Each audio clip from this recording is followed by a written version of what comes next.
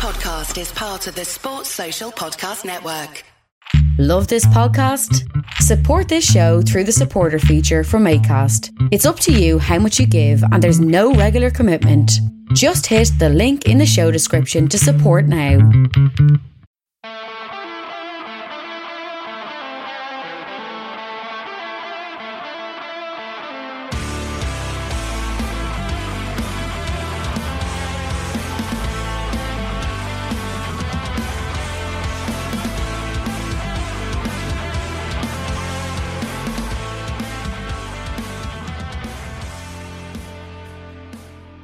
What's good, boys and girls? Welcome to the Two Footed Podcast. It is Thursday, the 6th of May, and we are brought to you by EPLindex.com in association with our presenting sponsor, Liberty Shield. Liberty Shield is a VPN provider, a virtual privacy network, allows you to go online, change your location, access American Netflix, use Now TV outside the UK, get a Peacock account if you want to do things like that. Also keeps your data safe online, which is obviously very important. And you can check out their services at libertyshield.com and use the code EPLVPN to get 20% off at checkout. We're also brought to you by Home of Hopcroft. That's a giftware and homeware company located in Scotland but shipping worldwide. Check out homeofhopcroft.co.uk. Right, folks, the Champions League final is set. It will be Manchester City versus Chelsea. Chelsea beat Real Madrid 2-0 last night. Timo Werner with the first. Mason Mount with a late second. A thoroughly deserved victory for Chelsea. I thought Thomas Tuchel got his tactics absolutely spot on. I thought the entire team performed very, very well. Havertz, to me, was the best player on the pitch. I thought he was exceptional. His development in the last few months under Tuchel has been exceptional. He is going to be a real problem for Premier League teams next season. He has 8 goals and 8 assists this season in just over 2,200 minutes. He is a superstar in the making. It took him some time to settle in. Didn't help that he was being managed by a PE teacher. But now that he is settled, now that he is happy, you can just see he looks a different player. Timo Werner next to him got his goal. He couldn't really miss, but played well. Thought his movement was very good. His link-up play was very good. He needs to work on his finishing. We all know that. We've seen the chances he's missed this season. But everything else is coming along very, very well for Timo Werner. I thought Mason Mount was really good and obviously got his goal that he deserved for the performance he put in. But special mention to N'Golo Kante, because there's times you can watch him and he doesn't look like he's the same player he was 2-3 years ago. And then there's times you watch him like last night, where he just looks unstoppable, like a force of nature. And last night he ran Real Madrid's midfield off the pitch. Toni Kroos, Luka Modric, Casemiro, they didn't get a chance to settle on the ball because Kante was just all over them, pressuring them, hounding them, snapping at their heels. A brilliant midfield performance. The defence stood solid. And again, credit goes to Thomas Tuchel. The way he sets his defence up is among the very best in world football. He is a very, very good tactician. I think it's Carlin Carpenter is the guy's name. He's a video analyst that works for StatsBomb, an American chap. Really nice guy. He's done a couple of great threads on Twitter about Tuchel's defensive setup. Well worth your time going to read them. I think it's Carlin. It's definitely Carpenter. I think it's Carlin Carpenter. Apologies if it's not, but he is very, very good at what he does. Just like Thomas Tuchel. Tuchel completely outmanaged Zinedine Zidane in both legs. I thought Zidane got his team selection wrong last night. Brought back in Sergio Ramos. Ramos had himself a stinker. Absolutely shocking. Absolutely shocking. What on earth was he doing getting that close to Werner for the first goal? That far out of position, that close to his man. Dreadful defending. Like, you wouldn't see it in under-18s football. Massively overrated as a defender his entire career because he played in great teams. He has become a great leader. He's a scorer of big goals. But as a defender, purely as a defender, he's incredibly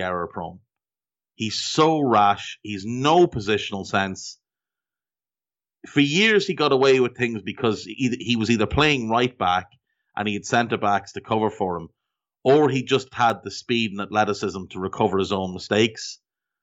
He'd do big flashy tackles for the cameras that didn't need to be made. He'd score a goal, and people would forget all about the defensive mistakes that he'd make. Last night, there's no forgetting about how bad he was. Truly dreadful. Not the worst Real player on the pitch, though. That honour goes to Eden Hazard, who it just looks like he's in the Gareth Bale club of not really caring about football anymore. And at least Bale turns it on every so often and gives you flashes of what made him great. Hazard has been dreadful since joining Real Madrid. I know he's had injuries, but he turned up out of shape when he joined them, and he's never really gotten back into shape. Awful performance last night, and then after the game, he was seen, not celebrating, that's the wrong word, but he was seen sort of laughing and joking with the Chelsea players as they celebrated. That has not gone down well at Real Madrid TV, who are strangely fronted by a very old man, which is unusual for a club TV channel. They took exception to Hazard laughing and joking with the Chelsea players. Look, he spent, 8-9 years there? He's got a lot of close ties to Chelsea. So it's understandable that he still has those friendships. There's a lot of players there that he went through an awful lot with. Players like Kante, like Azpilicueta. It's natural for him to maintain those friendships. Yes, it's not a good look. Yes, you'd be furious if it was your club, but Real Madrid TV went right in on him last night, and I thought it was just a little bit over the top. By the Count Dracula lookalike to attack him in that way and deem him another Bale. Well, Bale won you 4 Champions Leagues, so if he's another Bale, well, you've got good success to come. Real are very privileged, though. They believe that this is their tournament. They should win it every year. They're out. It is Chelsea versus City. I think it's going to be a lot of fun. It's all English, obviously. It's Pep versus Tuchel, two of the best tacticians in the world. We've just seen it in an FA Cup semi-final. We're about to see it in the Premier League this weekend. So lots of narratives to go around that one. Dry run for the Champions League final. Potentially, revenge for City because Chelsea ruined their quadruple hopes. I don't think Guardiola will want Tuchel to have 2 victories in a row over him because that will help Tuchel build confidence. So I think Pep will be motivated to win this game as well. So yeah, the Champions League final will be Manchester City versus Chelsea. Now, at the moment, it's scheduled to take place in Istanbul. And with the greatest of respect, it's absolutely pointless to have the game in Istanbul. There's going to be 25,000 people at the final, allegedly. 9,000 of whom will be fans, 4,500 from each club. So again, the good guys won, remember, only 16,000 tickets going to UEFA to give to their pals. But this game shouldn't be played in Turkey. With the travel restrictions that are in place, with the fact that we are still in the middle of a pandemic, we may be coming out the other side of it, but we're still right here. It doesn't make sense to have these two teams travel to Turkey to play a game of football. Play this game in England. Now, Wembley is booked that weekend for the playoffs. But it doesn't need to be played at Wembley because if there's only going to be 25,000, you can always lower that number a little bit as well. You could play it at the Tottenham Stadium. Why not just use the Tottenham Stadium for the Champions League final? It's brand new, it's shiny, it's a phenomenal looking structure.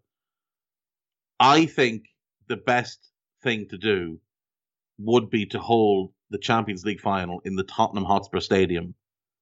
You could move the playoffs to the Tottenham Stadium either. But one way or another, this game should take place in England. It is a nonsense to have these teams and 4,500 fans from each. And you know well that more than 4,500 from each will go as well. So you're going to have probably double that number will land. So that's 20,000 people leaving the UK to go to this game. and bringing back God knows what strain of COVID, and then starting a big problem all over again. So play the game in the UK. It'll just be easier for everybody. It's easier for the clubs as well. I would say the same with the Europa League. Obviously, United and Arsenal are in the Europa League semi-finals. United look as good as through. 6-2 win in the first leg. Not a bad way to go about things. Arsenal 2-1 down after the first leg against Villarreal, but they're at home in the second leg. Those games are tonight, the second legs of those. Roma at home to United, Arsenal home to Villarreal. If it's an all-English affair, again, I think it has to be played in the UK. It's currently set to be played in Gdansk.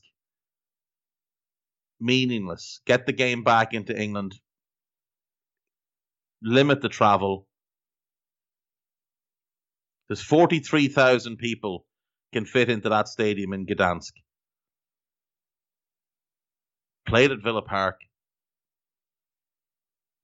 Split the difference between London and Manchester. Played at Villa Park. Just be easier for everybody. So congratulations to Chelsea. Well deserved. And we look forward to that final.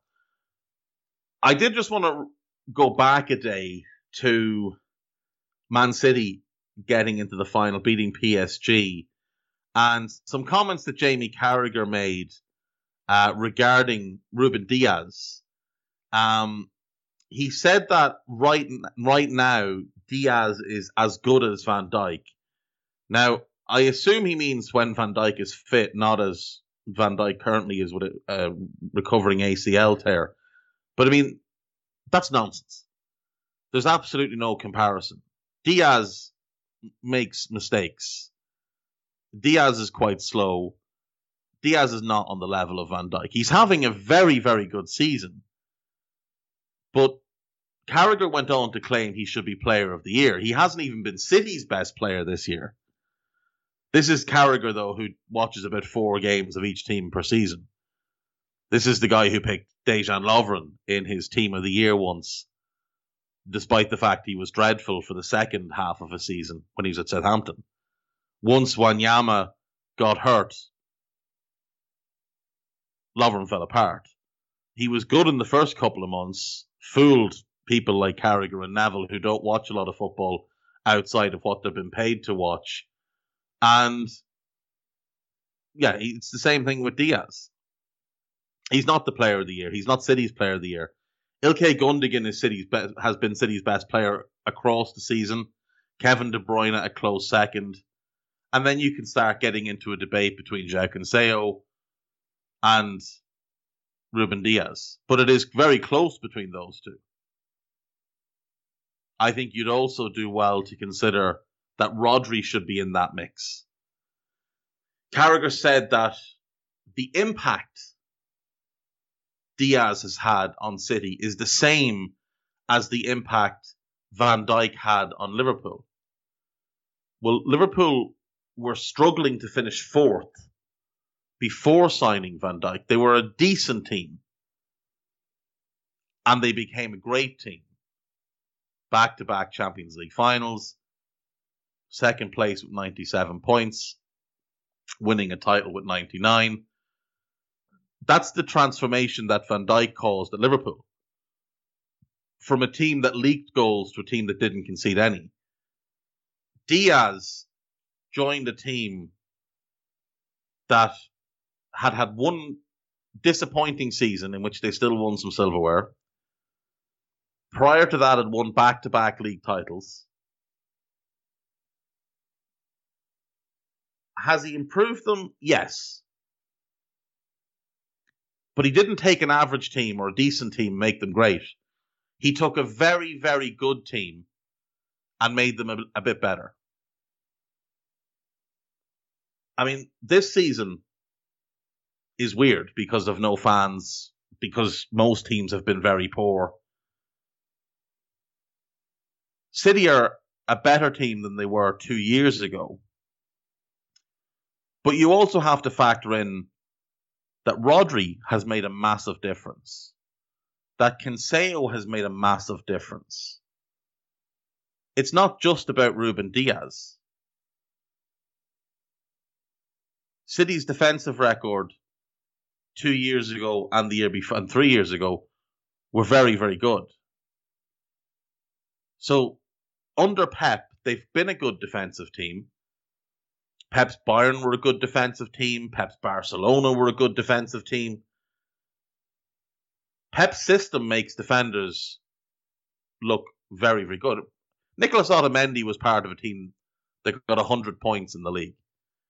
Nicolas Otamendi, who Carragher disparaged multiple times.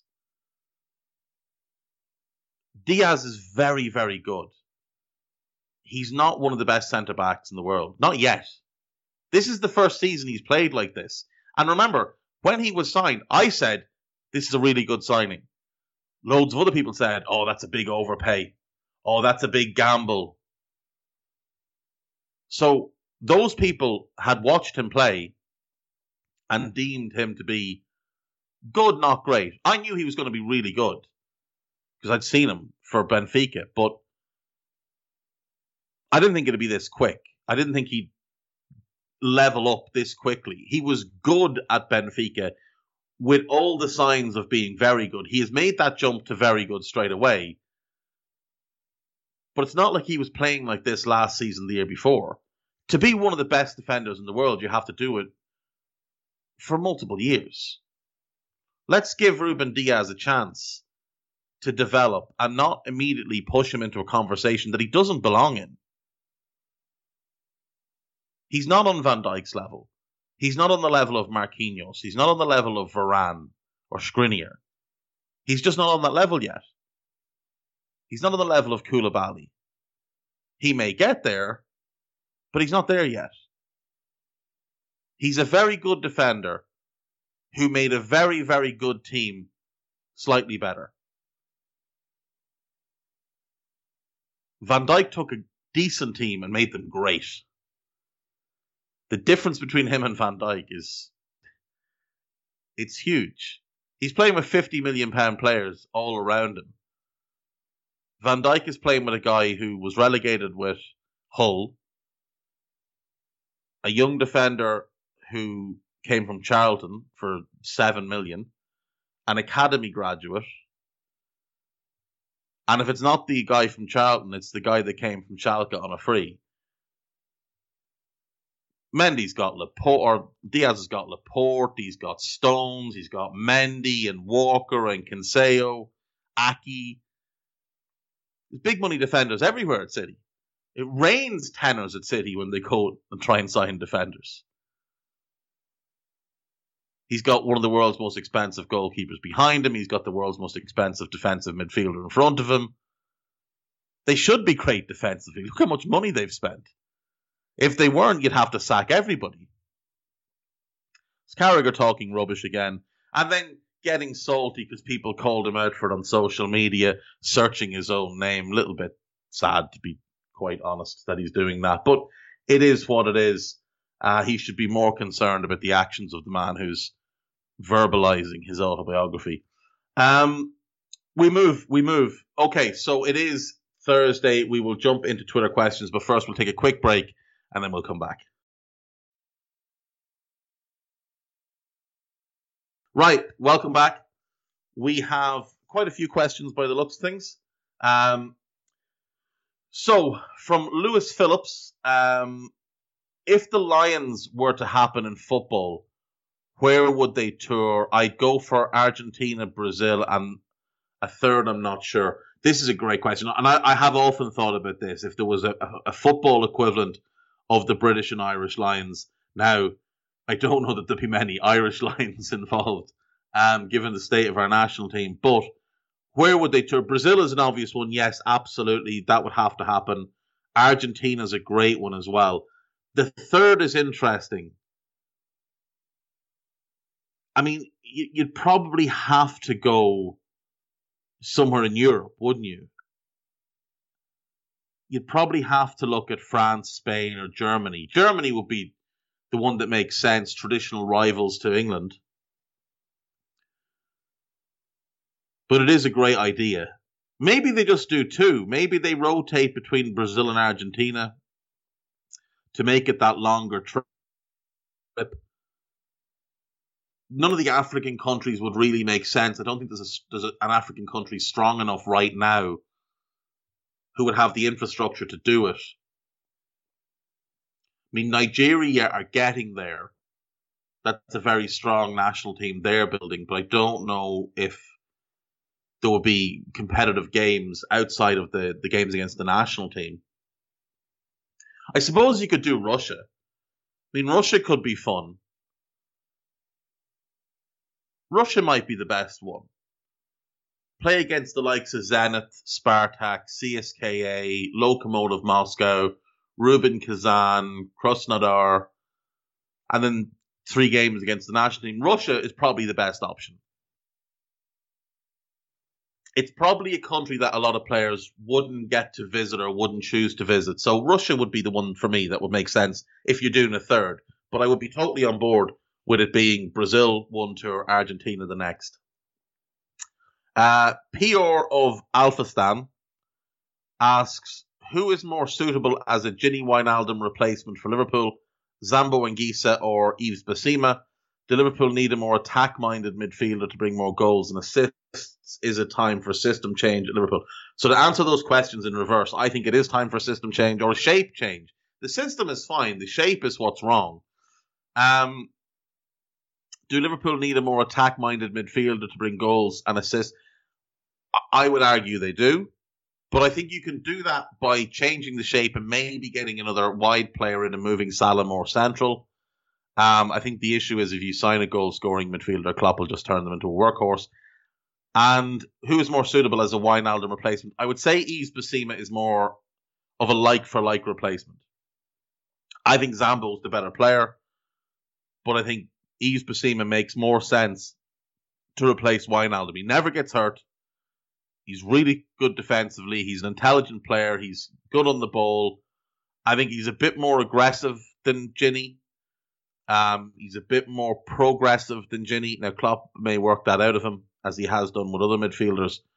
But Yves Bissouma is the one that seems to make the most sense. And he does seem like the most likely target for Liverpool. Right. Footy Scribblers asks, what do you think of Iheanacho's run of form? And if you're Leicester, what type of striker are you looking to recruit this summer? I think it's been fantastic. I think we're finally starting to see the player that he threatened to be when he was back at Manchester City. I still like the idea of Odsonne Edouard because he can play on his own. He can play in a 2. I think he could play with Iheanacho. You could play one up, one off, with either playing off. You could play with Vardy. I think he still makes the most sense for them. I haven't seen anyone else linked that makes as much sense. If Alfredo Morales wasn't a lunatic, he might be a good option as a direct Vardy replacement because he is that type of pressing number 9 who runs the channels, uses his pace, got an aggressive nature to him. The other option, and I don't know if this would be another option because I don't know if he'd want to move or if the club would have any interest in him. But when I was thinking about potential signings for Leicester a few weeks ago, Josef Martinez of Atlanta United in the MLS is one that would make sense as a sort of Vardy replacement. His goal-scoring record in MLS has been incredible. In his first 3 seasons there, he scored 19 and 20, 31 and 34, and 27 and 29. Now, he tore his ACL, missed all of last season. He has just returned. He hasn't looked himself yet. But when he's on, he is a sensational goal scorer. He could be one worth considering. Dave O'Donovan, I don't think it ever happens, but what's your opinion on Liverpool maybe adopting a 3 at the back formation? Konate, Virgil and Kabak is the back 3. Trent and Robertson as wing backs either side of Fabinho and Thiago as a double pivot, and a front three of Salah, Mane, and a new number 9. I do love it. I love a back three. I would say I think you would need to buy a left footer. I think you have to have a left-footed centre-back in a back three just for the proper balance of things. I just think it makes it easier. I'd also say that by doing that, then you push either Kabak, it would be Kabak, into a depth role, which is great because now you have 4 centre-backs for 3 positions. You've also got Joe Gomez, who I think will be best suited to a back three anyway. And then you could keep, say, Ben Davies as the backup left-sided one. So you'd have 6 centre-backs for 3 positions. I would love to see it. I don't think Klopp would ever do it. I think it would suit Trent and Robertson. It would suit Fabinho and Thiago. It would suit Salah and Mane. And like Dave says, I would go for a new number 9. I think there's options out there. It could be that Salah becomes the 9 and you bring in another kind of wide attacker. But I would be in favour of it, personally. I love back threes. I think 3 at the back is just the perfect way to play football. Andy the Red 83, talk about how overrated Ramos is for the whole pod, and I'll pay you. I genuinely could. I genuinely could spend the whole podcast talking about how overrated he is. Like, I see that guy's name thrown into conversations with Maldini and Nesta and Baresi. And I just think, what an incredible insult to those amazing defenders. Like, he's not even the best Real Madrid centre-back of all time. Fernando Hierro was infinitely better. Manolo Sanchez was infinitely better as a defender than Sergio Ramos. Then you factor in people like Carlos Puyol, who carried him for years in the national team. And yet people put his name in these conversations with the all-time greats. The guy's had nearly 30 red cards in his career. How are you going to be a great defender and get sent off that many times? An absolute fraud of a player.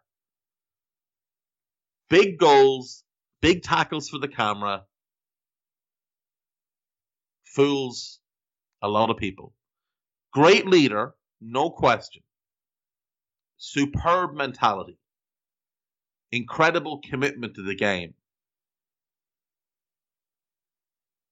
But as a defender, he's closer to Dejan Lovren than he is to Maldini, Nesta and Baresi, and I can insult him no more without getting sued. Vinyl Maniac 1964. What is the bigger call? Benching Kepa and replacing him with Mendy, or sacking a club legend like Lampard? Seems like Chelsea bought their success but made big calls along the way. They have. They've made big calls. They've made big decisions and they've gotten most of them right. Look at Abramovich's tenure as owner of Chelsea. 5 league titles. 8 domestic cups. 5 FA, 3 league cups. A Champions League, 2 Europa Leagues. They're in a Champions League final. They're in another FA Cup final. I mean, in 18 years, that is great success. And he has done it by making big decisions. He has done it by never getting too attached to players or managers, specifically managers. Managers work for Chelsea and know that if I do not perform, they will get rid of me. That is part and parcel of the agreement that you enter when you sign on to be Chelsea manager, is that if you don't perform, if you don't bring success, you're gone. Even if you do bring success, you could be gone. Carlo Ancelotti won a double, they sacked him a year later. Antonio Conte won the league, they sacked him a year later. Sarri won the Europa League, they sacked him. Roberto Di Matteo won the Champions League, they sacked him 4 months later. Benitez won the Europa League, sacked him. Like, they don't get hung up on fickle things. Liverpool fans, if you win a cup for Liverpool, they'll keep you forever. You go a season without success at Chelsea, doesn't matter what you've done. Chelsea's very much, what have you done for me lately? And with the success they've had, it's hard to argue that it hasn't worked for them. I think the bigger call is sacking Lampard, like you say, club legend. I think everybody at this point had gotten to realize that Kepa he wasn't it. It wasn't going to work with him. Something had gone wrong. He was just broken. And unfortunately, that's it. He's out. Mendy's in. He's come in and played in the FA Cup and he's done quite well. And maybe they're going to rebuild him slowly, take him out of the firing line a little bit. But sacking Lampard is the big call.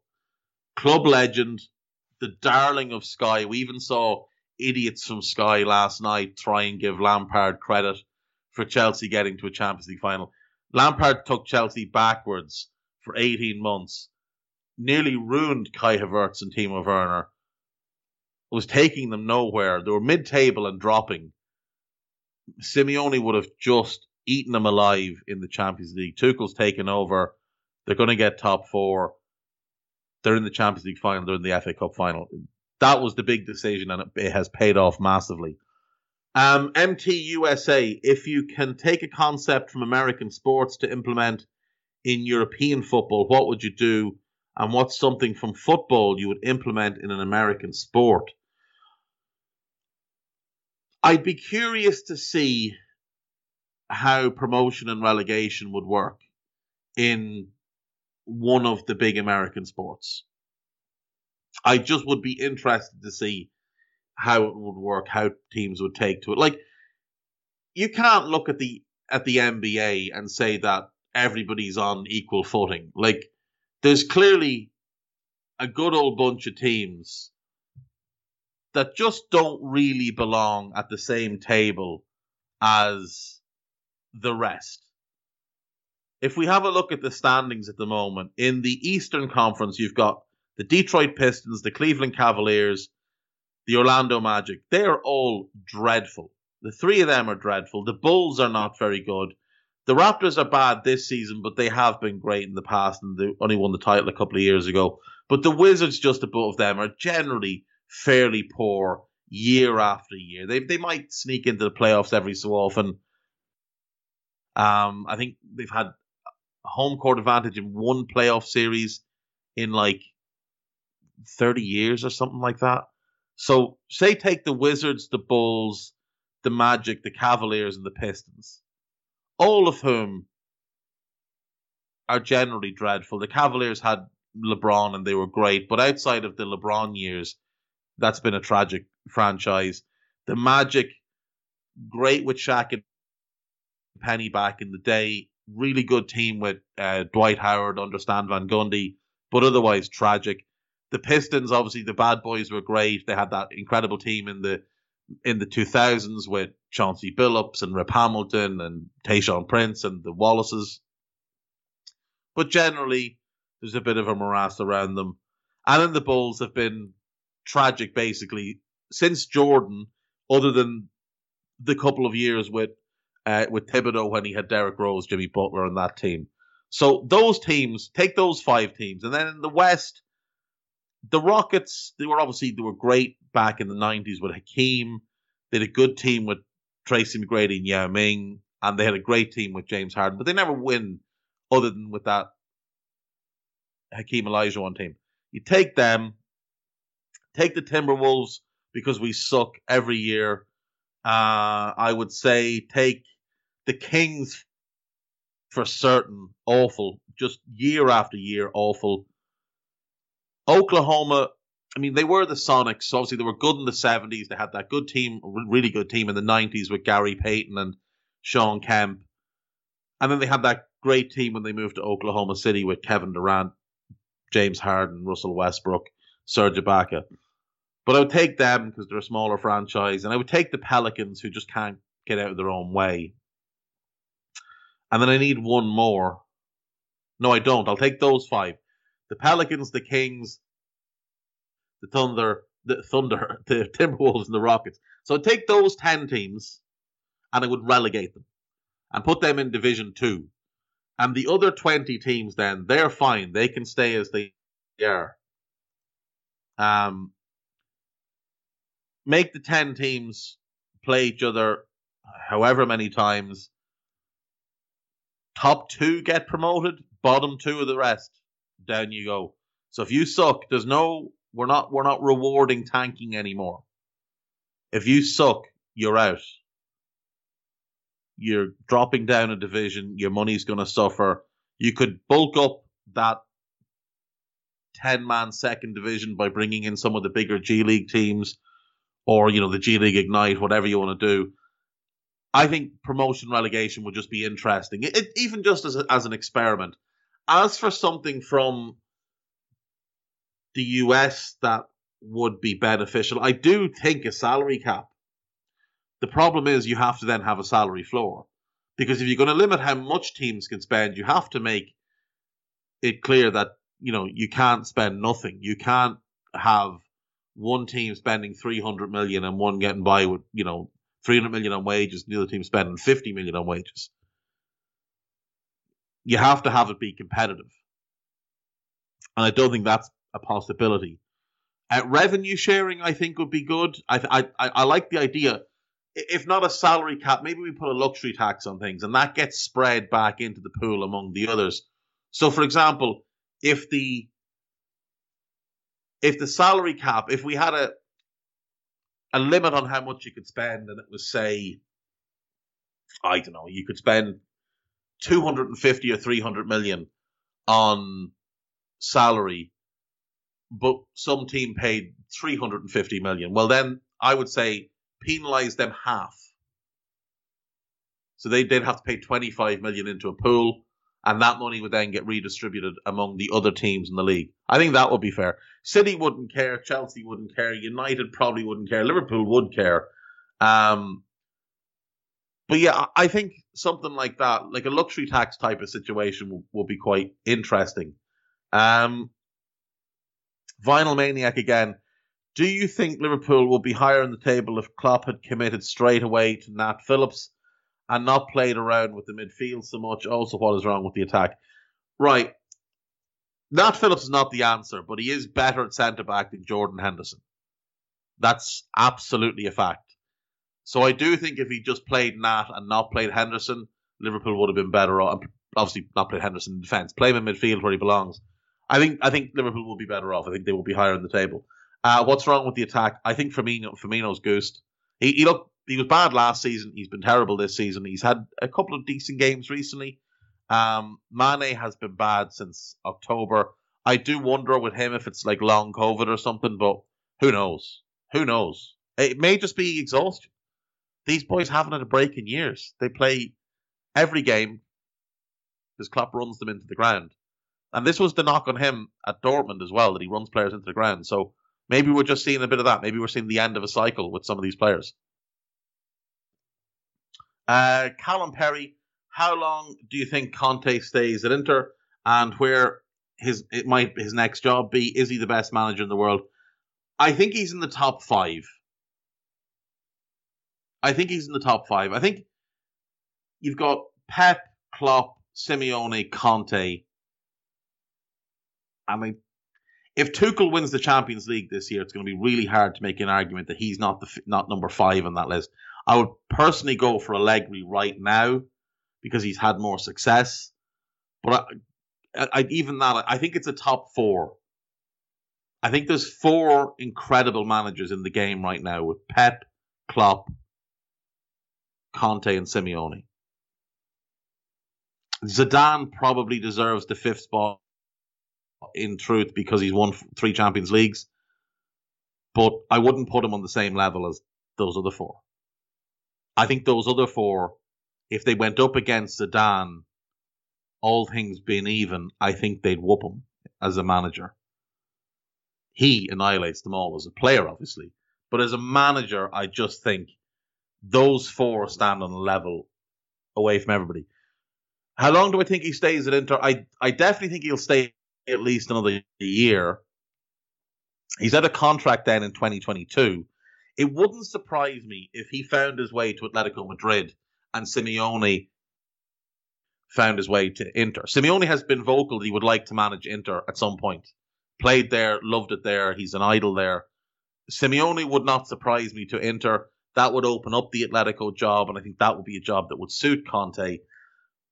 He's been clear he wants to manage in Spain. He came quite close to getting the Real Madrid job a few years ago, and this might be his way of giving two fingers to Real. He's never going to get the Barca job. He doesn't have the profile for it, in terms of how his teams play. But I think at Inter, I think he'd be a success. Moving on. Okay, Harry Fuller, KS. Liverpool are losing every one of their central midfielders. You can keep one and have 150 million to sign the other 5 replacements to create a first 3 and a backup 3. Ooh. Okay. You keep Fabinho. That's just a no-brainer. You keep the best one. You keep the world-class holding midfielder because they're very hard to find. I would sign Fabian Ruiz from Napoli. I think you get him for about 40 million. Probably gets him. And I think as a progressive ball player, I think he would fit really well with Fabinho. I really wanted to say Saul, but I think he'd cost too much. I would go with Fabian Ruiz first. And I'd go Lorenzo Pellegrini of Roma. And I think I get the two of them for about 80 million, maybe 90 million. And then a backup 3. I've got 6. I'll say 90 million just to be safe. Backup midfield 3.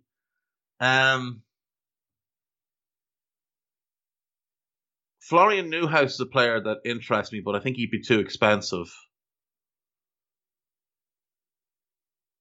I'd be inclined to go Dennis Zakaria. If I could get him for... No, you know what? I'd go Boubakary Soumaré from Lille. Bring him in probably 25 to 30 million. Boubacar Kamara, defensive midfielder from Marseille, out of contract in 2022. I reckon you probably get him for about 20 million. So there's, say, 45, leaves me 15. And I want someone a bit progressive. I'll complete the French trio. I'll go with Michael Olise, Reading. Not a natural centre midfielder, but I think can play as an 8. Really talented player. Has an 8 million buyout, allegedly. If that's not true, 15 million would definitely get him. So, Pellegrini, Ruiz, Soumaré, Kamara, and Olise. I think that's what I would do. If I could, I mean, I don't know how much he'd cost, and I would do this instead of bringing in Olise. That young midfielder at Villa, I was talking to someone about him yesterday, Carney, I won't pronounce his surname because I'll ruin it, but I spoke to somebody at Villa who's a big Villa fan yesterday, and he is absolutely adamant that this kid is Jude Bellingham potential. Maybe you take a gamble on someone like him instead, bring in that young English midfielder. I assume I can keep Curtis. I assume the ones I'm losing are Thiago, Henderson, Wijnaldum, Naby, Milner. I assume I still have Curtis. If not, oh well. No, you know what? I'll go Michael Olise because at least I know what I'm getting with him. So yeah, that'd be my 5 that I'd bring in. Emmett, aka Emmett, with City being favourites in the final, what would you say is more possible? United winning their 4th Champions League or City catching United's 3? As things stand, City catching United's 3. I think if City get 1, they'll win a couple more in the next 5 to 10 years. Because the first one's the hardest one to win. Once you get over that hill, once you get that experience, I do think it becomes something more attainable for them. One of the problems they've had is that in those bigger games, that lack of experience of winning those games has caught up with them. They're past that now. They're in the final. I think it helps them that they're playing Chelsea, a familiar team. I don't think it'll feel as much of an intimidation to play them as it might play Real or Bayern or PSG or Juve or Atletico Madrid or Barca in the final, I think it helps them. I think City can win 3 before United win a 4th. Alison-esque asks, was having a debate with a friend who's an Arsenal fan who thought it was laughable that I said Luis Suarez is a better striker than Thierry Henry. Who would you pick in their prime and who was the better striker between the two? I've always said I think Henry is the best player we had in the Premier League. The greatest Premier League era player for me is Thierry Henry, but the best season I've ever seen anyone have in the league was Suarez in 13-14. And I think Suarez 13-14, I would say Suarez from the start of 2013 until the end of his 3rd season at Barcelona. So that's a 4.5-year run. I would say that was at a higher level than what Henry reached at his best level. I would say Suarez was a better number 9. And I would say Suarez was the better overall player. Henry and Suarez together would have been ridiculous. They could have played together and been absolutely sensational. But I would take Suarez over Henry. Henry's probably got him on longevity, though Suarez was incredible for Ajax. But Henry for Arsenal and then Barca was great. I would go Suarez, but again, it may be a little bit of bias there. Adam Hanlon, who's changed his handle to just_Adam_30. Your thoughts on Sancho links to Liverpool and what it would mean for the front 3? How do you see our chances of a title or top 4 next season looking at Chelsea and City sides? And a non-football question, I'll get to that one. So he asks, Sancho to Liverpool. I think Sancho is a perfect signing for Liverpool. I think he's exactly what they need. He's a game changer. He is an incredible dribbler, a creative player who scores goals, can do it from either flank. I would be spending all the money on Sancho. I'd push all the chips into the table in the middle of the table to get Sancho. What would it mean for the front 3? I think it would mean Salah central, and then Sancho and Mane either side of him. That's if it's a front 3, I think that's what it would be. Salah goes central, Sancho and Mane play either side. How do you see the chance of a title or top 4 next season? With Van Dijk back, with Konate looking done, it just depends on who else comes in. I think as things stand, definitely top 4 next season, but a couple of players shy of a title challenge. The City team are going to get better. Chelsea will spend in the summer. Now, I hope they spend in the right areas and actually fix the weaknesses with the team rather than just, throwing money at the wall the way they've done in the past. But I do think those are going to be 2 very, very good teams next season. Okay, non-football. Favorite 5 TV shows ever? You can't say The Wire 5 times. It's a bit harsh. Well, The Wire is number 1. I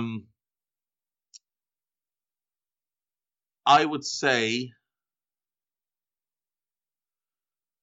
in no particular order, The West Wing, Game of Thrones,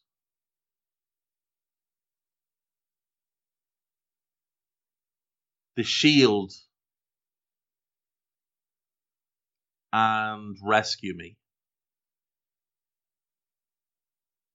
Yeah, they'd be my 4, and The Wire is number 1. Ewan Mac 1001 asks, are SOS doing the right thing? Is fan engagement and interaction enough to change the game? Or will it be a token gesture from billionaire club owners? Are we missing a trick not trying to adjust the Super League to suit and improve the game, oppose UEFA and create something better? So to answer the second question first, yes. Yes, we are missing a trick, not using this as an opportunity for change. This is what I've been saying. This was a real chance to make legitimate change within the game. You didn't have to like the idea of a Super League. You had to like what the Super League represented, which was not stealing football. It was an opportunity to take football back. Sky and BT stole football from you. This was an opportunity to take it back. Some of the proposals were bananas. Some of them were great. Things like limits on agent fees, only spending 50% or 55% of your income on salaries. Maybe you put a cap on transfers. Things like this would have been super important, and all of it got chucked away. As for our SOS doing the right thing, so SOS, for those who don't know, is Spirit of Shankly, the supporters union of Liverpool Football Club. Are they doing the right thing? They are acting in the best interests of fans. So yes, they are doing the right thing. I think the request for 2 seats on the board is silly. You're not going to get 2 seats on the board. Now, it may be that they've asked for 2 seats in the hope of getting 1 seat. I genuinely would like someone to point me to the Premier League club that has a fan on the board. Just one club, and show me who that club is. Then I would ask the following. So, my issue is that SOS said they want 2 SOS representatives on the board. That doesn't sit right with me. 2 fans, whatever.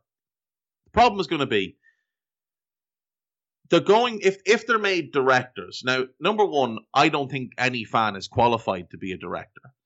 And if you look at who Liverpool's directors are, it is the owners and the CEO, plus Kenny Dalglish. Kenny Dalglish is a non-executive director, which means he does not have voting rights and does not need to be consulted on certain matters. So are you asking for fans to be given non-executive seats? In which case, you're saying that those fans should have the same importance as Kenny Dalglish. That doesn't sit right with me. You can have them sit in on the meetings. That's what Chelsea have done. That's a token gesture, and they're only going to sit in on certain meetings. You can have them be a non-executive director. I don't think so, but it makes no difference. They still won't be consulted on major issues. Same as Kenny isn't. And the third thing then is you make them an executive director. Now, the executive board of Liverpool, again, they're all either shareholders or the CEO. So they're not going to give that to a fan. And even if they did, and something went to a vote, how would that fan's vote be decided? Would he vote for himself? Or would he vote based on the views of the entirety of Spirit of Shankly? If he was to vote based on the entirety of Spirit of Shankly, surely then he would have to go back to Spirit of Shankly and its members and say, this is what's up for vote. So now we need to vote on it, and whatever that result is, I will go back and share that with the club. But that puts all of the club's business out in the public domain. And that weakens Liverpool. I don't know how many members Spirit of Shankly has. I've asked. Nobody's been able to tell me. It could be 100,000. It could be 50,000. I genuinely don't know.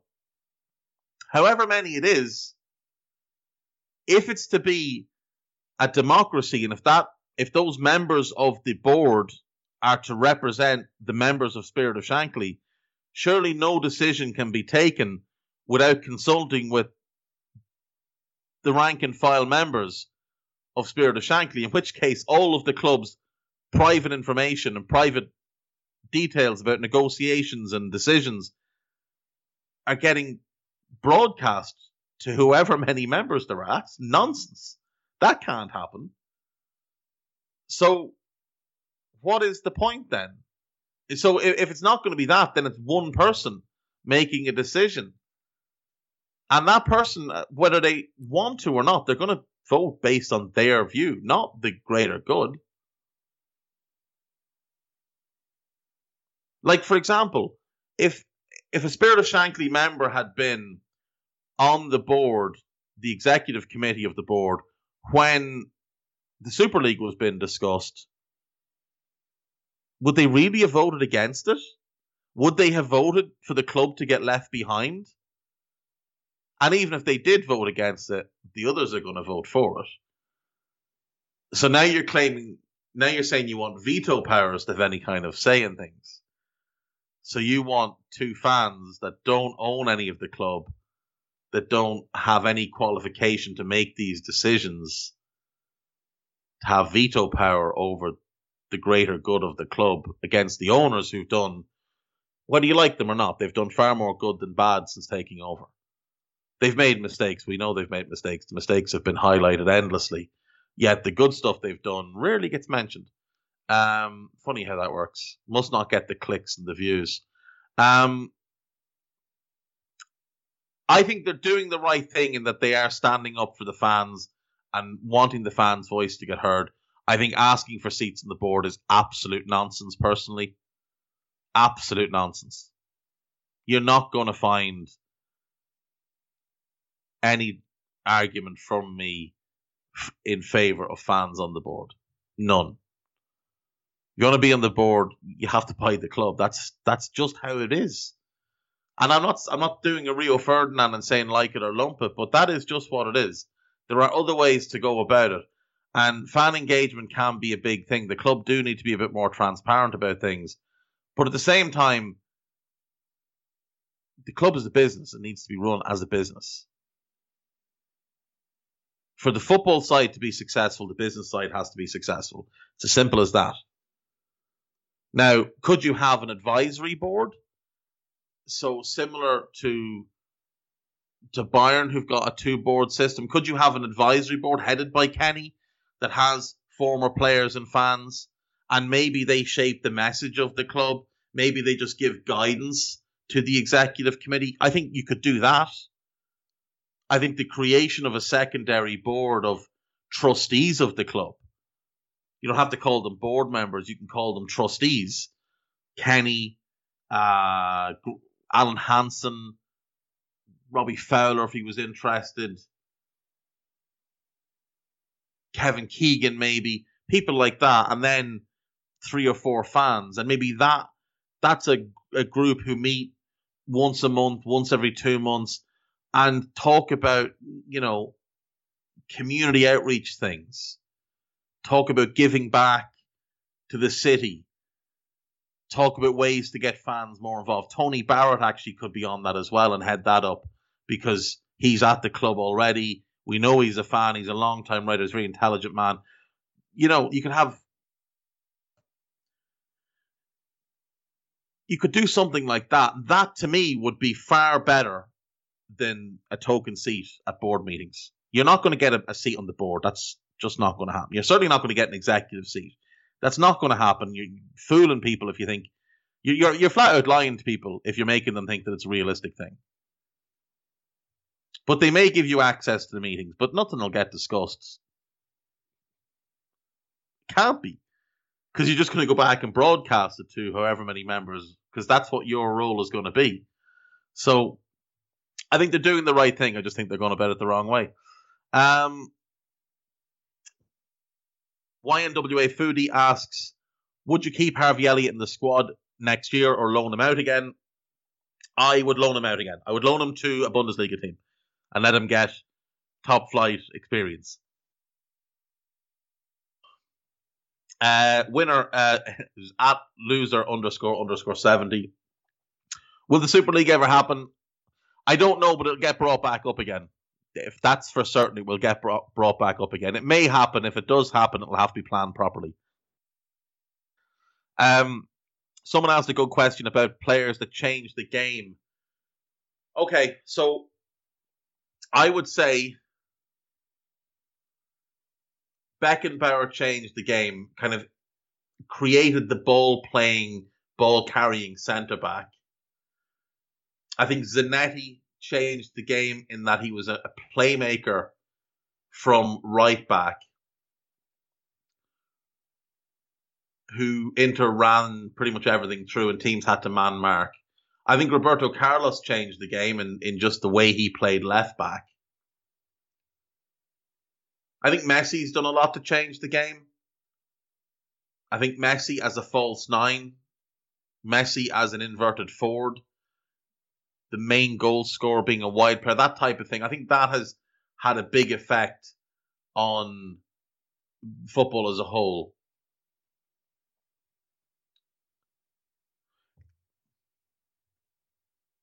You look back at people like Puskas and guys of that era, and they made changes to the game, and it's just hard to quantify what those were because I wasn't around at that point. But you can see definitely patterns of football that changed after that. Defense became more of a priority for a lot of teams because of that Hungarian team and then that Real Madrid team that Puskas was part of, because of how incredibly potent they were in attack. Teams had to become more defensive. So I do think things like that changed the game. But football is cyclical. Football changes constantly, but football never changes at all. We'll see years of teams playing one up front, then it goes to two up front, then it's three up front, then it's back to two up front, then it's one up front. And number 10 is not a thing, and now it's a thing again, and then it's not a thing again. Sweepers come and go. Three at the back comes and goes. Football changes, but just reverts back to itself.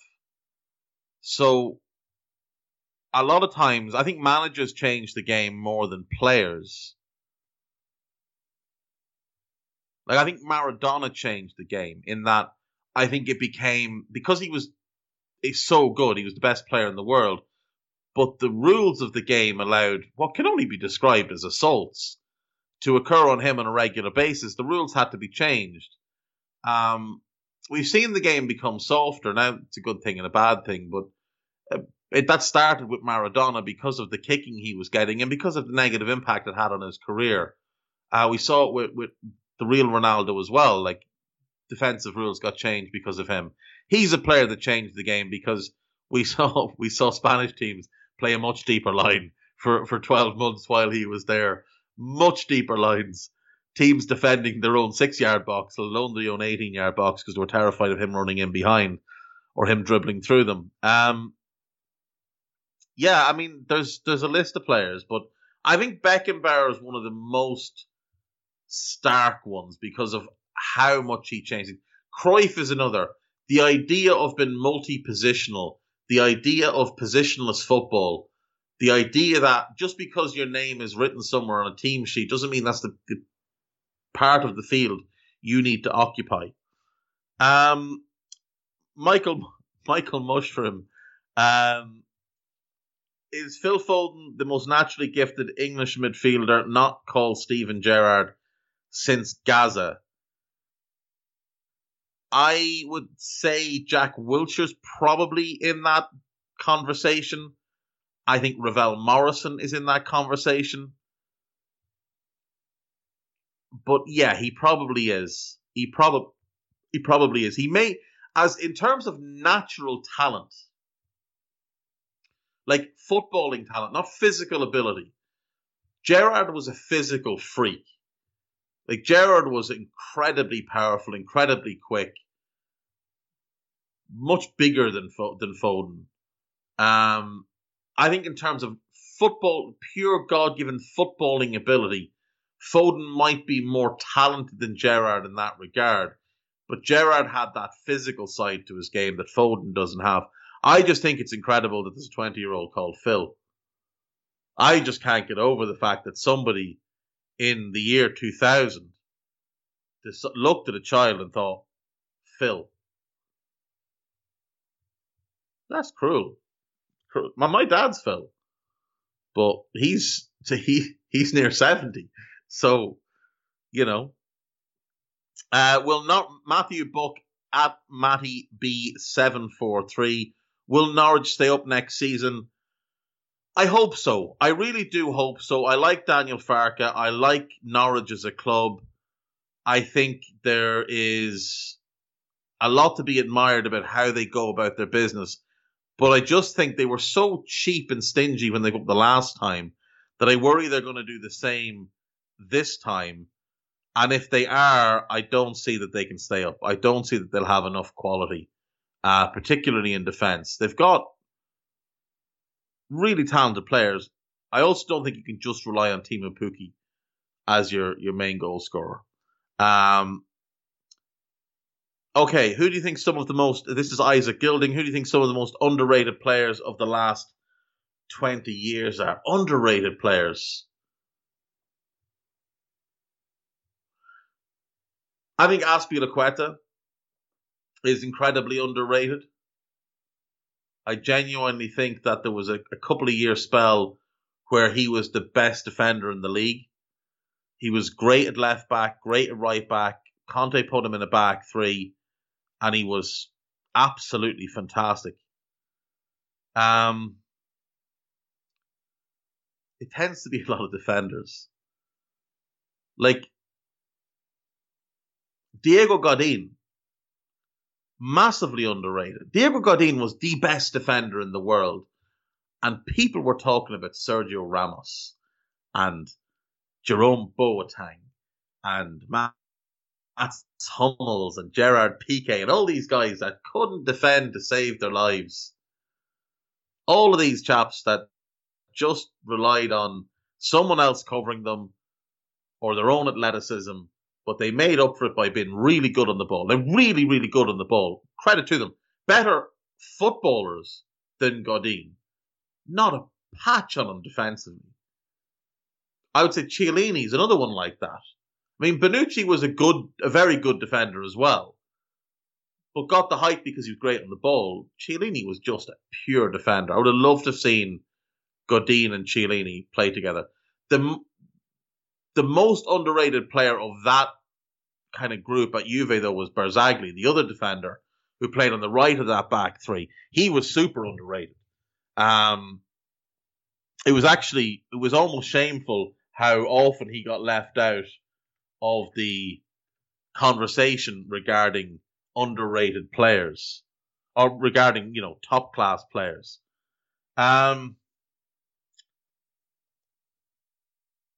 Michael Carrick, massively underrated player. Michael Carrick was a great midfield player.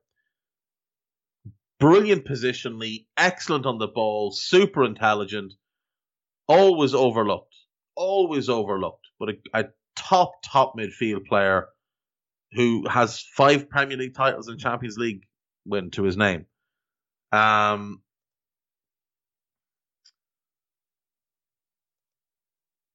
say Gareth Barry was underrated for part of his career and then became very overrated.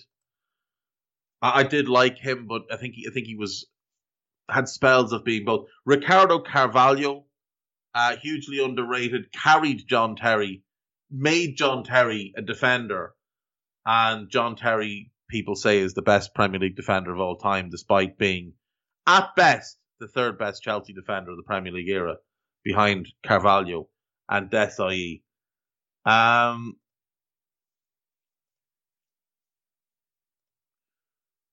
Let me think.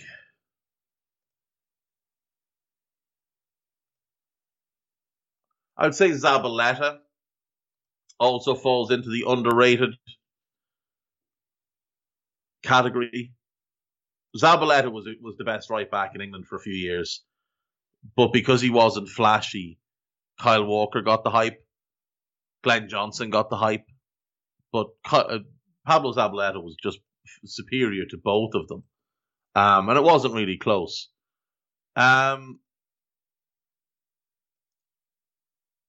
Gilberto Silva as a holding midfielder, for sure. Gilberto Silva he's literally a wall. He just presented himself as a wall in midfield and nobody could get by him. And he freed Vieira up to go and do more destructive things in the final third. And I thought Vieira had his best seasons alongside Gilberto Silva. Brad Friedel, I think, is worth a mention as a goalkeeper. Casey Keller, another one. I thought both of those American goalkeepers were very, very good. Often overlooked when people talk about great defenders. Graham Lasso was a very good left back who often got overlooked. That's about it. That's about all I can think of for now. I think there is one more. Let me see. Oh, there's two more. Mr. Feeling Alright asks, do you think Sancho is at all realistic if Mane were to leave? And if they deal the Polish wonder kid the other way, what would you do a deal of that nature? I know you've talked about Rafinha and you like him. I would rather Sancho to Rafinha. I think Rafinha might be Rafinha would be a great signing. Liverpool would be very lucky to have Rafinha. He's a fantastic player. But I think Sancho, just the upside. I mean, what Sancho's going to become is incredible. I don't think United will sign him because I don't think United will spend that type of money on one player, given that they have top four football. I think United have other needs, bigger needs, centre-back, holding midfield, that will take up most of their money. If Mane goes, I think Sancho is 100% realistic. I don't even think they need to sell to give them the Polish kid. There's other players that Dortmund want that Liverpool have, like Matip, like Naby Keita. So perhaps there's a deal to be found there. Even if Mane doesn't go, I still think it's a realistic thing. I genuinely do. Okay, one more. Barton _22. Is Charlie Adam one of the 3 worst FSG related signings? No. Andy Carroll, Pebbles Lovren, Adam Lallana. That's it. Charlie Adam cost $7 million. We got $4 million back from him. And Adam was he was okay. He wasn't good, but he was all right. But we had a good left side centre back, and we spent $20 million on Lovren, a left side centre back, when we needed a right side centre back. We had a really good creative midfielder. What we needed was a goal scorer, a 9 or a wide forward who could score goals. And instead we wasted $25 million on Adam Lallana and got nothing for him when he left, having had 3 good months in 6 years. They're the 3 worst. Markovic is up there, Balotelli's up there, Downing is up there, but they're the 3. Downing, Balotelli, Markovic, all worse than Lallana. Nobody's worse than Lovren. All worse than Lallana, but it's about timing. It's about what we needed at the time, and Lallana wasn't what we needed. Last question then is, again, it's Adam Hanlon. And he says, okay, I'm being greedy, but there's lots of players been linked with moves right now. Where do you think the following should go? Okay, he's gone Ivan Toney.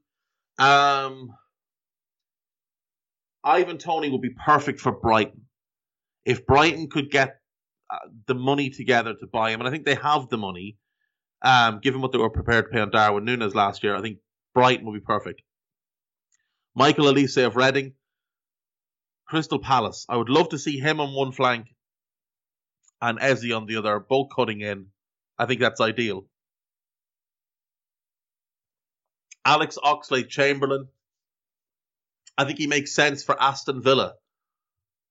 A runner from midfield, another attacking player, another inventive player, a player can offer something different, a game changer. Someone that gives you a change of pace. I think Alex Oxlade-Chamberlain to Villa would make sense. Naby Keita, we know he can dominate the Bundesliga. So Dortmund would make sense, but that would have to be in a Sancho deal because otherwise Dortmund couldn't afford him.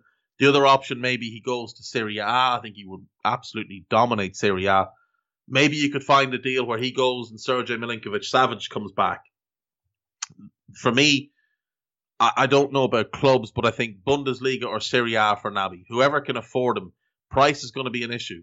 Liverpool are going to want probably 30 million, 35 for him. They paid 58. I think they'll want to recoup a decent amount of money. You don't see teams in Germany typically spend massive. And I don't know that the teams in Italy who could afford him would have need for him. But I do think he would be absolutely sensational in that Lazio team. Takumi Minamino, stay at Southampton. I think he's perfect for Ralph. Reiss Nelson's an interesting one. Do like him. Talented player. Not sure what his best position is. If Crystal Palace sell Zaha and want to play a front 2, I think Nelson off a number 9 would be a good signing. London boy, I think it makes sense. Tammy Abraham, I've talked about this before, Aston Villa. Abraham, Watkins at one side and Grealish the other. That's excellent. That's an excellent front 3.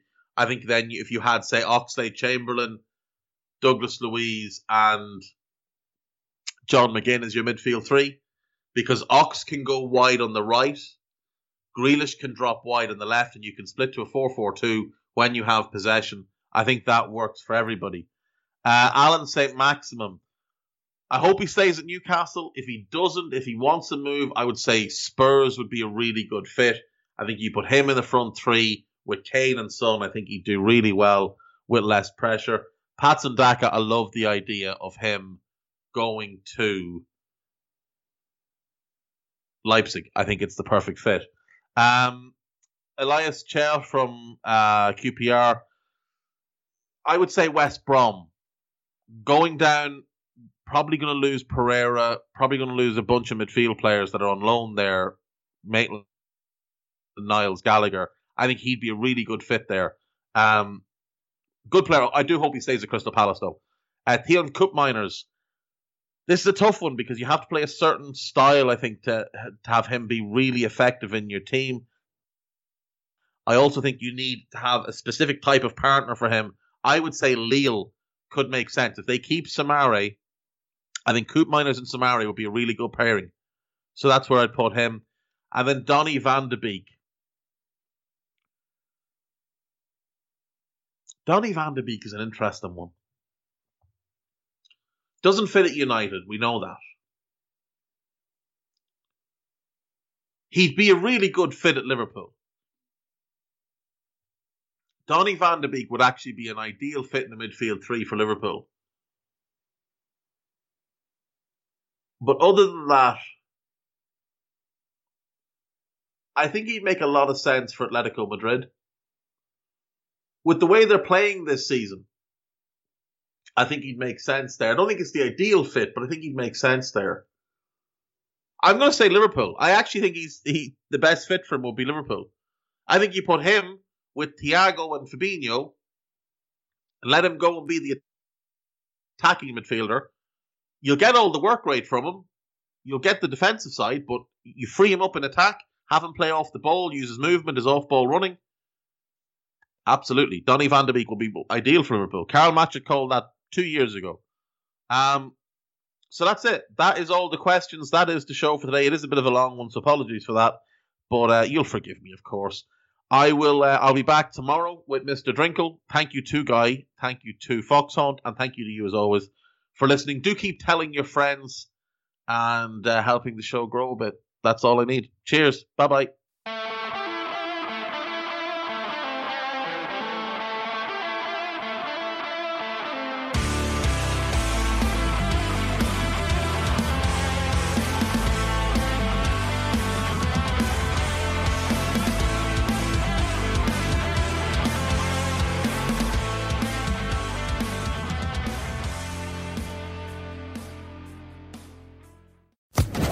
Social Podcast Network.